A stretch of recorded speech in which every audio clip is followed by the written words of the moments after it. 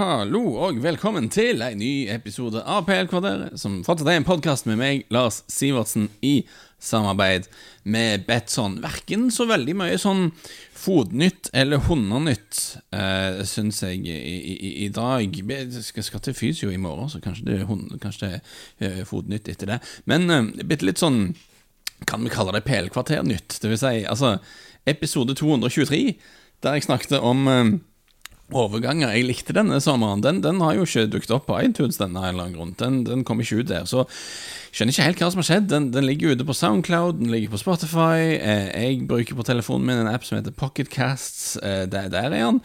Men nei, ikke på iTunes. Og jeg har prøvd litt forskjellige ting for å få gang på det, men det virker ikke som iTunes likte den. Så om dere har veldig lyst til å høre den episoden, så finnes det da andre plattformer enn iTunes som man må ta i bruk. Men vi har litt andre ting vi må snakke om. Det har jo vært en rar uke her borte med landesorg. Jeg skulle si påtvungen landesorg. Det føles litt sånn i kjølvannet av at dronningen selvfølgelig døde. Det er klart det er veldig mange som er veldig opptatt av det, men så finnes det også litt sånn varierende syn på det. Jeg sjekket nå at en undersøkelse fra YouGov nå indikerte at 64% av briter støtter monarkiet nå. Men om du ser på alderssplitten, så er det ganske interessante tall, fordi du ser da at 85% av folk over 65 år støtte monarkiet, mens om du ser på yngre, det synker da mer og mer jo yngre folk du spør. Om du spør folk mellom 18 og 24, så er det kun 40% som faktisk er pro monarki da.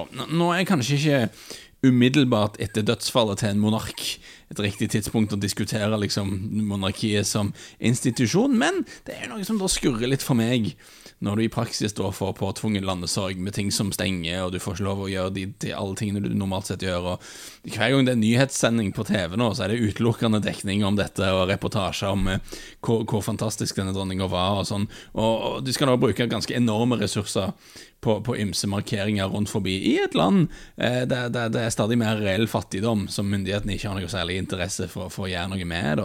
Så mange som flagger opp dronningen som en veldig samlende figur i en ellers splittet tidsalder, og det kan jo være noe der. Det er jo sånn en konstant figur.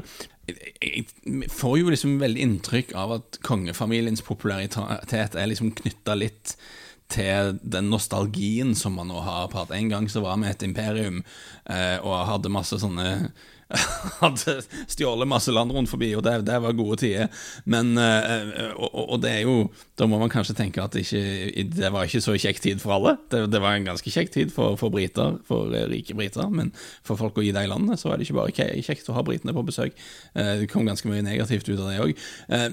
Men i hvert fall, poenget mitt er at det er ganske mange ting som svirrer under overflaten her, og jeg begynner å bli litt sliten av den evige hyllesten av alle disse kongefolk, og føler kontrasten mellom det og hvor lite interesse det er for å hjelpe de som er vanskeligstilte her i landet. Det er noe som skurrer veldig. Det er kanskje jeg som er veldig norsk der da.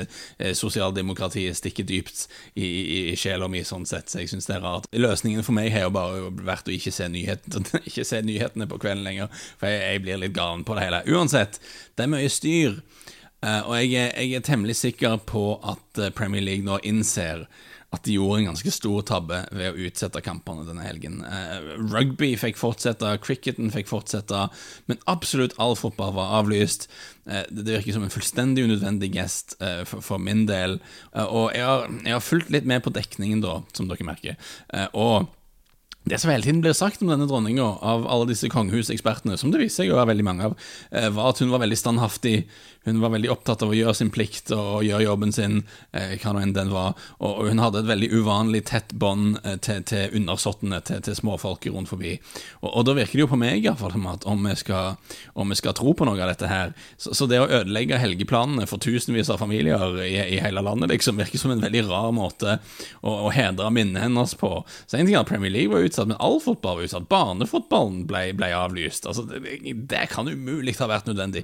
Uansett, en litt komplisert situasjon har det vært. En annen komplisert situasjon finner vi i Chelsea. En komplisert situasjon, en såkalt link til Chelsea. For Tuchel er vekke. Thomas Tuchel har forsvunnet. Eller han lever jo fortsatt, men han har fått sparken. Graham Potter har kommet inn, og Todd Bowley er på gang. Det er mye å snakke om her i Chelsea. Og som dere har hørt, har jeg slitt litt med å bli klok på Chelsea denne sesongen, synes jeg, både på og utenfor banen. Jeg synes det spillet på banen har vært ganske rotete. Jeg har ikke helt klart å se gode i en time mot Tottenham, og ellers så ser du jo på en måte litt det Tuchel mener de skal gjøre, men ellers har det vært litt sånn usammenhengende og ikke noen veldig tydelig sånn struktur på det de holdt på med, som er litt sånn uvant for Tuchel egentlig. Det har virket rotete det hele, og det har det jo også, synes jeg også, det som har skjedd på overgangsmarkedet også har virket litt sånn. Jeg har ikke helt, som dere hørte på overgangspodden sikkert, at jeg har ikke helt å bli klok på dette her, men la oss prøve å nøste opp litt ting, for vi vet jo litt mer nå. Fordi etter en stor klubb mister treneren, så blir det alltid jo publisert sånne veldig interessante obduksjonsartikler, der det er da en blanding av spinn fra klubbens side, de setter ut ymse historier for at det skal virke klokt det de holder på med, mens da kanskje treneren og hans agent, eller i hvert fall folk kan kjenne, har andre versjoner. Uansett, la oss prøve å nøste opp litt i hele suppa her. Thomas Tuchel kom inn i en litt sånn vanskelig periode for Chelsea, der ting hadde gått litt sånn, sporet litt av under Frank Lampard, og laget hang ikke veldig godt sammen. De spilte av og til litt bra offensiv fotball, men de slapp jo inn masse mål, og var ikke godt strukturerte, og det var jo ikke bra det hele. Kom inn, fikk umiddelbart orden på laget, gjorde det bare med en gang til et av de beste defensive lagene i divisjonen, om ikke hele Europa faktisk, en periode i starten. Var veldig, veldig vanskelig å slå. Det var nok til at de kom seg helt til en Champions League-finale, som de også vant Champions League. Og så forventet i hvert fall jeg at de skulle ta et steg videre forrige sesong. Som dere husker, jeg spådde det jo helt opp i toppen i fjor, for jeg tenker, ok, han har fått orden på det rent organisasjonsmessig. Ikke helt flyt offensivt, men det skal bli bedre, tenkte jeg. Sånn ble det jo ikke i fjor i det hele tatt, og du hadde en del ting som gikk imot de. Det store spisskjøpet Romelu Lukaku ble jo fullstendig krise for de. En ting var at han ikke fungerte i laget, men at man fikk jo også da, ikke bare fikk man ikke en spiss som gjorde lag bedre, men man fikk også en superstjerne som da ikke var fornøyd og skapte en del støy og sånne ting, så i stedet for å hjelpe Tuchel, så gjorde han da situasjonen egentlig bare vanskeligere. Du hadde i tillegg noen litt sånn ganske skade på begge wingbackerne som er ganske ubeleilig for måten de spiller på. De hadde et par covid-utbrudd. Det var liksom mye som ikke gikk helt Chelseas vei i fjor, og perioder der han hadde veldig få spillere tilgjengelig, og så til slutt på våren så får du jo hele den situasjonen med at klubben blir en frossen asset, og alt blir veldig rart. Så jeg føler at forrige sesong er en sånn sesong der jeg i mitt hode tenker, ok, det var ikke så bra som forventet, men jeg er fristet til å frikjenne hovedtreneren fullstendig egentlig. Så når du er en av toppklubberne i England, og du har en sesong der mange ting ikke går etter planen, og ok, du klarer i hvert fall ikke vinne serien. Det viktige er jo da å berge Champions League-plassen, og det klarte de jo. Så jeg vil jo si at forrige sesong ikke bra, men ikke katastrofe, og en sesong Tuchel bør komme ut av med en del ære i behold, for jeg følte ikke ting som gikk galt var hovedsakelig hans feil, var mitt syn på det. Og man har jo da grunn til å tro Lukaku-situasjonen får man rydde opp i, man gjør en del spillerkjøp nå, da tenker jeg, ja, ok, når denne sesongen så kan det godt være det blir bedre da, altså det vil jo være logisk. Men så ble det liksom ikke det. Resultatene har ikke vært kjempebra, og spillet har ikke vært kjempebra. Så det var Tuchels situasjon egentlig, og så har man da i tillegg en litt unik situasjon med denne klubben akkurat nå, i at du har Todd Bowley, som er sjef for en eierskapsgruppe som har tatt over klubben denne sommeren. Han har historikk som medeier for de LA Dodgers og de LA Lakers i amerikansk idrett, og har da kommet inn, tatt på seg i praksis ansvar som en slags sportsdirektør. Det er han som har gått i forhandlinger og snakket med agenter og sånne ting. Sikkert og snakket med ymse rådgivere og sånne ting, men i hvert fall veldig urutinert kar som har styrt skuter nå i sommer, etter at da Marina Granovskaya og Petr Cech forlot klubben i sommer. Og etter alt å dømme har vi da fått en situasjon der Bowley hadde i utgangspunktet mye tiltro til Thomas Tuchel og ville at han skulle være en sentral del av å utvikle klubben. Tuchel er tross alt en mann som har bevist at han får resultater både i Chelsea og andre plasser, og ville ha han til å være en sentral brikke da, i veien fremover, inklusiv det med å være med på å hente spillere og sånn. Mens Tuchel da kanskje heller ville være i fred til å trene laget, virker det som. Og det finnes litt forskjellige tradisjoner når det gjelder ledelse av fotballklubber, og hvor mye makt og innflytelse en hovedtrener egentlig skal ha. Og Thomas Tuchel er først og fremst en lagleder, en trener, en mann som, selvfølgelig har han lyst til å ha en viss innflytelse over hva for noen spillere som kommer inn, og hva for noen spillere som ikke gjør det. Men fra dag til dag, og spesielt i en sesongoppkjøring, så tror jeg nok at Thomas Tuchel helst vil jobbe med å forbedre laget sitt, og forberede sesongen. Jeg tror han har lyst til å ha masse møter med eiere, og potensielt også agenter og spillere og sånne ting som en del av rekrutteringen. Det er jo det du normalt sett har en sportsdirektør og andre sånne dresskledde typer til å gjøre, og være et mellomledd mellom hovedtreneren, som faktisk har en veldig krevende jobb med å lede laget, og som må bruke veldig mye tid på det, og da eierskapet som til syvende og sist må ta avgjørelsene. Så den situasjonen vi har nå i sommer er at du har en veldig uerfaren, men veldig selvsikker eier, som tråkker rett inn og skal liksom styre butikken, og så et åpenbart sånn sportsdirektørformet hål i organisasjonen der, og så en hovedtrener som aller helst vil være i fred og gjøre jobben sin. Og det er nok ikke en veldig god oppskrift, tror jeg, uansett hva annet som foregår. Og det har ført til det som jeg jo opplever som en litt forvirrende overgangssommer fra Chelsea, som jeg har snakket om. Altså, de har brukt mye penger, og de har hentet gode fotballspillere, som individuelt sett, jeg hater ikke overgangene de har gjort, men du sitter jo igjen og tenker, hvorfor har de brukt mye penger på spillere i den posisjonen og nesten ikke gjort noe i den posisjonen der de egentlig trengte noe annet, og du tenker, hva er strategien her egentlig? Og det viser seg jo nå at vi lurer på hva strategien er, for det har ikke egentlig vært noen strategi. Det har vært litt sånn Bowley på sånn luksus backpacking rundt forbi Europa med privatflyet sitt, og Thomas Tuchel som helst ikke har lyst til å være med på dette her, og bare rot. Og jeg tror ikke det er en god oppskrift sånn egentlig. Og dette med å sette sammen en spillerstall, det er faktisk skikkelig vanskelig da. Og det krever et annet skillset enn det å være hovedtrener. Det er to veldig forskjellige øvelser. Det handler mye mer om å kunne tenke langsiktig og tenke helhetlig og analytisk og sånne ting. Et eksempel som blir gitt i engelske medier om et gnisningspunkt mellom ledelsen da og Tuchel var at det ble foreslått fra ledelsen til Tuchel tidlig i sommer, skulle vi ikke prøve å hente Gabriel Jesus? Og Tuchel sa da først nei, fordi han hadde ikke lyst på en sånn typisk nummer 9, en sånn typisk midtspiss på topp. Men så senere i vinduet så ombestemmer han seg da og sier at, vet du hva, du viser at jeg trenger en spiss likevel, altså, kanskje vi skulle hatt en spiss? Og de ender opp med å måtte ta Aubameyang da som en slags kriseløsning.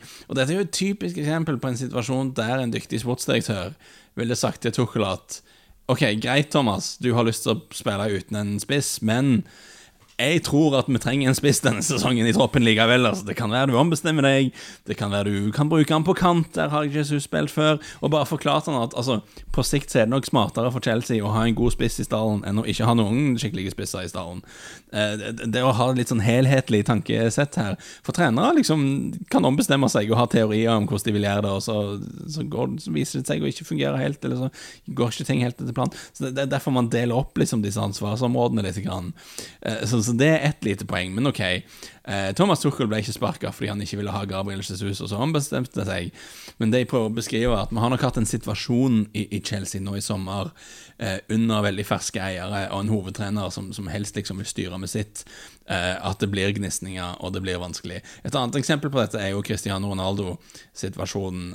Matt Law i The Telegraph skriver at, jeg kan sitere her, Bowley's interest in signing Cristiano Ronaldo provided an early difference of opinion, with the American reluctant to simply take no for an answer from Tuchel, who, according to sources, seemed exasperated at having to explain his reasons for not wanting the Portuguese.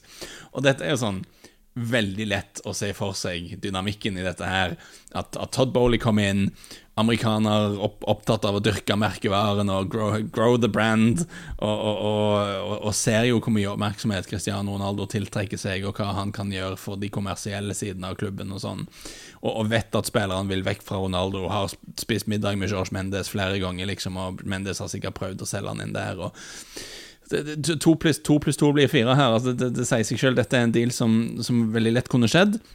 Men så har du da Tuchel som, igjen, du kan veldig lett å se for seg Tuchel tenker at, vet du hva, jeg bør ikke måtte forklare til eieren her hvorfor jeg ikke vil ha en 37 år gammel primadonna som ikke beveger seg noe særlig. Altså, selvfølgelig vil jeg ikke ha det. Og det akkurat der en litt savvy sportsdirektør med litt sånn fingerspitzgefühl kan gå imellom de, og kan prøve å forklare til Todd hvorfor Ronaldo ikke passer inn med det hovedtreneren prøver å gjøre, og prøver liksom glatte over frontene litt grann. Og en annen ting som står da i denne artikkelen til Matt Law, som jeg tipper godt informert her, at it is unlikely that Tuchel was a particularly enthusiastic member of the WhatsApp group that was set up to improve communication and discuss transfer targets. The fact that the 49-year-old prefers to be left to work and solve problems on his own, along with his close circle of coaches, is not in line with the inclusive approach of Bowley and Egbali and annen medeier. So they want a coach who they feel comfortable bouncing ideas off and peppering with questions, even some that may seem tiresome to those with more football experience. There's also a desire for all of Chelsea's departments to become more intertwined and cooperative. Og dette, altså, nå antar vi litt ting fra utsiden og sånne ting, men jeg mistenker at Thomas Tuchels entusiasme for å ha liksom masse møter med Todd Bowley om hva fotball kan lære fra Bowleys erfaring fra amerikansk idrett, eller hvor mye tid Tuchel har lyst til å bruke på å svare liksom på nyttige forslag fra sjefen på WhatsApp når sjefen en kar som ikke vet hva han snakker om. Jeg tror hans interesse for dette ligger nær det absolutte nullpunktet her, altså. Det tror jeg ikke Tuchel gidder i det hele tatt. Jeg tror hans toleranse for nyttige innspill fra Todd og co. Nok ganske lav. Og Bowley har jo da mer eller mindre bekreftet at det ikke nødvendigvis var sportslige ting som lå bak denne avgjørelsen. Han har snakket nå på en konferanse som heter SALT, som det en Global Thought Leadership and Networking Forum encompassing finance, technology and geopolitics. Der har tankelederen Todd har uttalt seg her nå, og han sier when you take over a business, you have to make sure you're aligned with the people who are operating the business. I think Tuchel is obviously extremely talented and someone who had great success at Chelsea. Our vision for the club was finding a manager who really wanted to collaborate with us, a coach who really wanted to collaborate. I think there are a lot of walls to break down at Chelsea. Og et eksempel han gir da at A-lag og akademiet ikke delte data og informasjon og så veldig mye sånn. Men så han sier da, so our goal is to really bring a team together with the academy and the first team and with the incremental clubs we want to acquire. For han har også sagt han har lyst til å bygge en sånn klubbimperium som Manchester City har. All of that needs to be a well-oiled machine, and the reality of our decision was that we just weren't sure that Thomas saw it the same way we did. And no one's right or wrong, it was just we didn't have a shared vision for the future. It wasn't a decision made as a result of a single win or loss. It was a decision that was really about what we thought was the right vision for the club. Så Thomas Tuchel delte ikke Todd Bowleys store visjon for Chelseas framtid.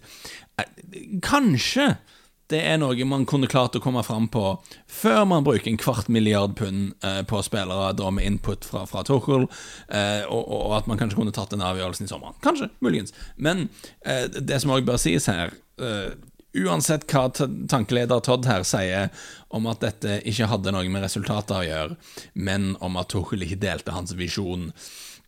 Altså, hvis Chelsea hadde vunnet alle kampene sine så langt den sesongen, og ledet tabellen, og spillerne var happy, så hadde han jo ikke sparket Thomas Tuchel. Så det var jo sportslige realiteter her også, som har sett at Tuchel har slitt med å egentlig få orden på det offensive, etter at han kom inn, og med en gang liksom gjorde Chelsea veldig godt organisert, og veldig gjerrig og sånne ting. Så har det jo gått nå en hel sesong i fjor, og en sesongstart nå, der de fortsatt liksom ikke lite flyt fremover på banen. Altså, hvor mange ganger har du sett Chelsea under Thomas Tuchel og tenkt, jøss, her var det bra angrepsfotball, liksom. Det har jo omtrent ikke skjedd. Laget har sett spesielt rotet ut, synes jeg, denne sesongen. Selv om de har hatt gode faser og sånne ting, så det ser det ut som det ikke, liksom, ikke stemmer skikkelig. Og Det som også da meldes, som ikke bør overraske noen med tanke på Tuchels historikk, at han hadde ikke et veldig nært forhold til spillerne. Det var spillere der som følte seg ignorert og oversett. Han snakket liksom ikke til de som var ute av laget. De måtte liksom mest bare, ja, de fikk seile sin egen sjø. Og få spillerne som liksom hadde forbedret seg da, mens Tuchel var der.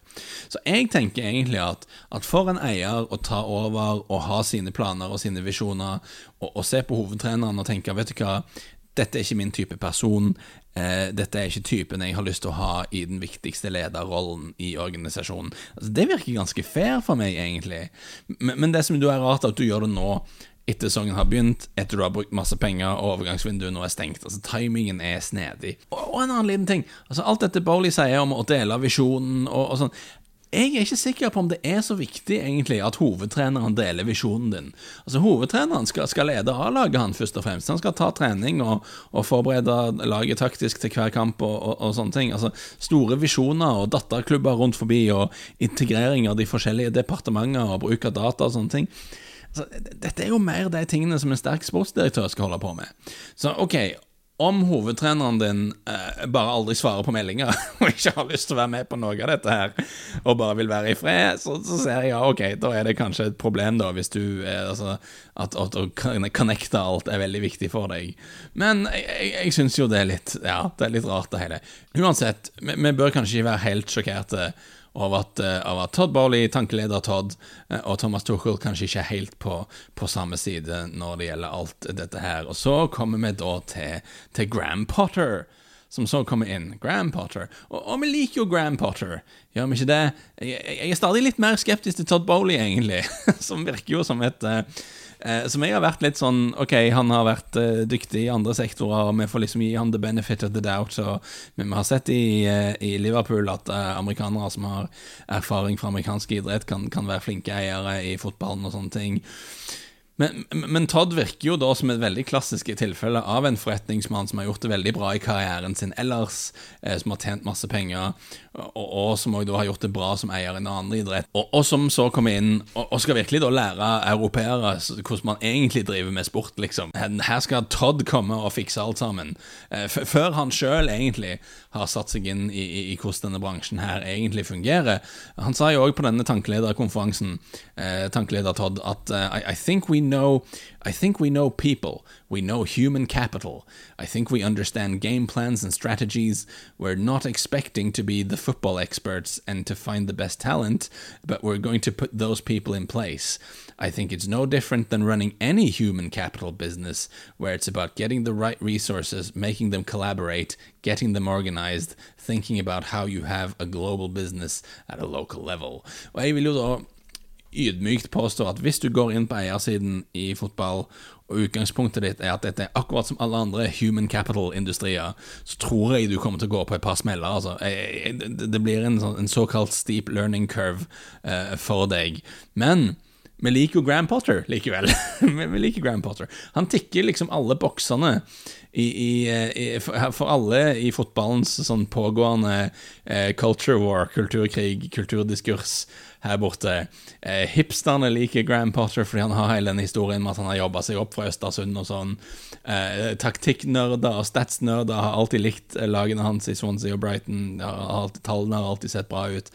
Og sånne proper football men, litt eldre ekspillere og folk liksom fra the football establishment i England, de jo selvfølgelig overlykkelige over at en kar med britisk pass får en toppjobb. Det skjer jo nesten aldri lenger.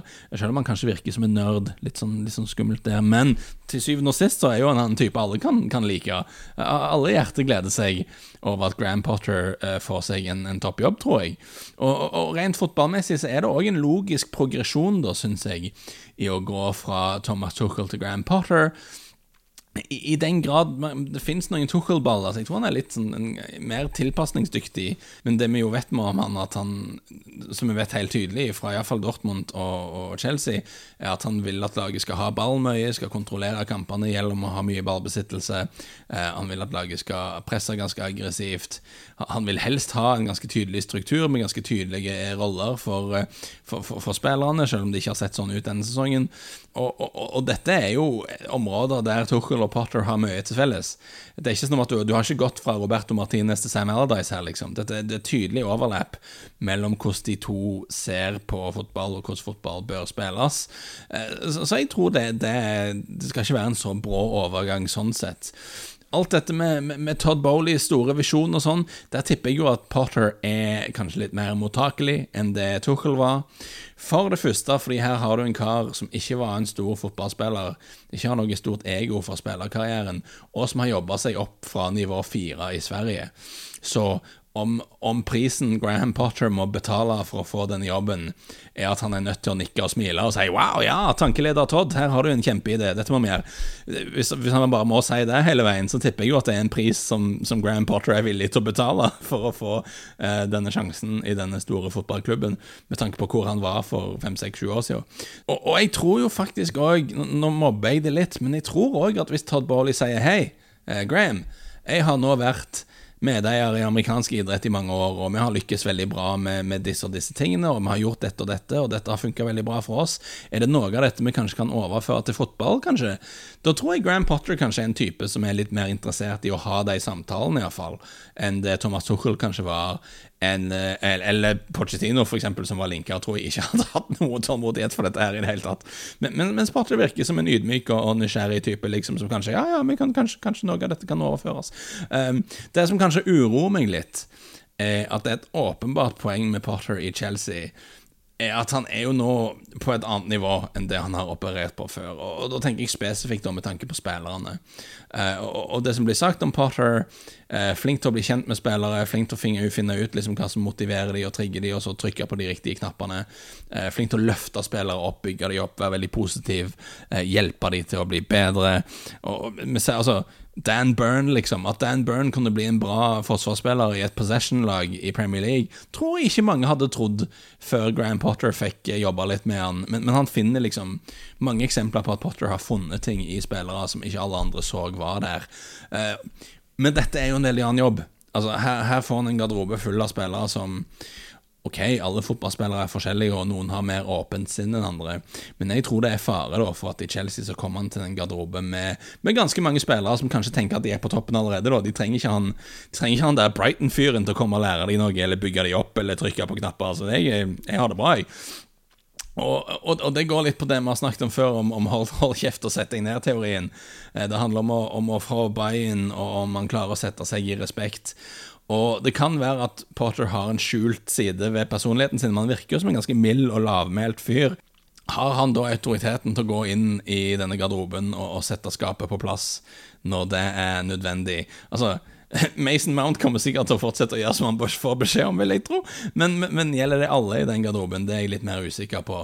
Og altså, han blir jo også da utsatt for et resultatspress fra media og omgivelsene som vil være noe helt annet enn det han er vant til. Men husk at det tok han jo et år å få skikk på Brighton. De hadde jo ikke bra resultater den første sesongen, og de hadde gode underliggende tall, og XG-en så bra ut og alt sånn, men i Brighton hadde han en smart eier i Tony Bloom, som kan fotball, som vet hva forskjellen på resultat og prosess er, og alt dette her. Og han hadde da en daglig leder i Paul Barber, som har jobbet i fotballen veldig lenge, og har mye rutine, så han hadde sterke folk da rundt seg. Nå kom han inn i en klubb med en eier i Todd Bowley som A, ikke kan fotball i det hele tatt, og B, virker som han likevel er ganske overbevist om at han har alle svarene. Og du har da ingen sportslig ledelse imellom deg og den eieren som kan hjelpe til, som kan skjerme deg, som kan være det mellomleddet som Tuchel i hvert fall virker som han savner litt på slutten her. Så det er jo lett å se for seg mange forskjellige måter det kan gå galt på. Og jeg blir jo litt galen når du ser at Chelsea briefer at nei, de har som mål å klare topp 4, men Potter får ikke nødvendigvis sparken hvis de ikke klarer Champions League-plass, for de skal tenke langsiktig og sånne ting. Altså, dette har Todd Bowley aldri vært med på før, og bare vent til hvis de får en skikkelig motgangsperiode med dårlige resultater. Tenk om de taper 4-5 kamper da, med krisealarm i media, spillere som er sure, agentene deres er sure, alle rådgiverne som Todd har snakket med nå i sommer har helt forskjellige ideer om hvordan han skal fikse alt dette her. Du innser hvor mye penger det koster deg å ikke være med i Champions League for eksempel. Og hvor lett det da å sitte stille i båten og si at nei, vi stoler på Graham Potter, som aldri har jobbet på dette nivået her, før skal fikse alt dette her, fordi det er riktig human capital, og da skal det gå bra. Jeg er veldig spent på å se hva slags sånne prosesser og dynamikker som vil utløses hvis det går i den retningen.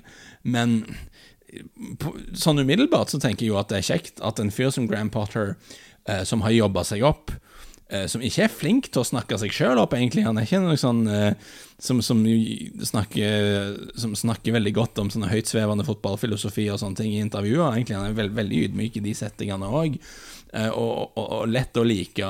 Jeg synes det er flott at han får sjansen i en klubb som Chelsea, det synes jeg han har fortjent. Jeg har jo alltid tenkt, som Tottenham-fan, hvis dagen kommer at Conte går bananas av en eller annen grunn og stikker av, som han sikkert vil på et eller annet tidspunkt, så var jo Potter skyhøyt, om ikke på toppen av min liste over folk jeg helst ville sett i Tottenham, så jeg synes det er litt sånn, ja, det er fint han får sjansen i Chelsea. Stadig litt mer usikker på det Projekt Bowley, men det sies jo da at de skal begynne å se på om de kanskje skal ansette en sportsdirektør, og kanskje de kan få kompetente folk i hus da. Og hvis de kan få kompetente folk i hus og kan få la de være i fred til å jobbe, så kan det sikkert bli bra det også, men litt sånn dårlige vibrasjoner av hele det prosjektet så langt. Uansett, liten rask spillebit på slutten, har begynt å se litt frem til runden denne helga, denne litt reduserte runden, og selv om jeg har ikke spalten helt klar ennå, men jeg tror vi skal til Nottingham på fredagen altså. Jeg tror jeg vil ha et spill i Nottingham Forest mot Fulham, og det er fordi jeg ser at dette er da 2 av de 3 lagene som har sluppet til høyest XG imot så langt denne sesongen.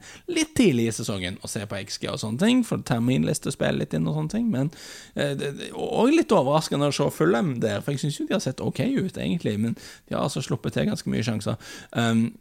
Men jeg tenker jo da at Forrest, Steve Cooper har fått litt tid på treningsfeltet nå, det hadde han bruk for, og de spiller hjemmekamp fredagskveld mot Fulham. De skal jo klare å skåre et mål i denne kampen, Nottingham Forest, synes jeg. Det forventer jeg. Mens da Fulham, Mitrovic i kjempeform på topp, ser litt bedre ut enn mange trodde de skulle gjøre. Jeg tror de skal klare å skåre mot Forest. Da har jeg jo den skamfulle kollapsen mot Bournemouth friskt i minne her. Så jeg tenker 1,74 i odds, Shabetson, på at begge lag skårer i Forest mot Fulham på fredag. Den synes jeg kan prøves. Takk for å følge alle sammen. Snakkes!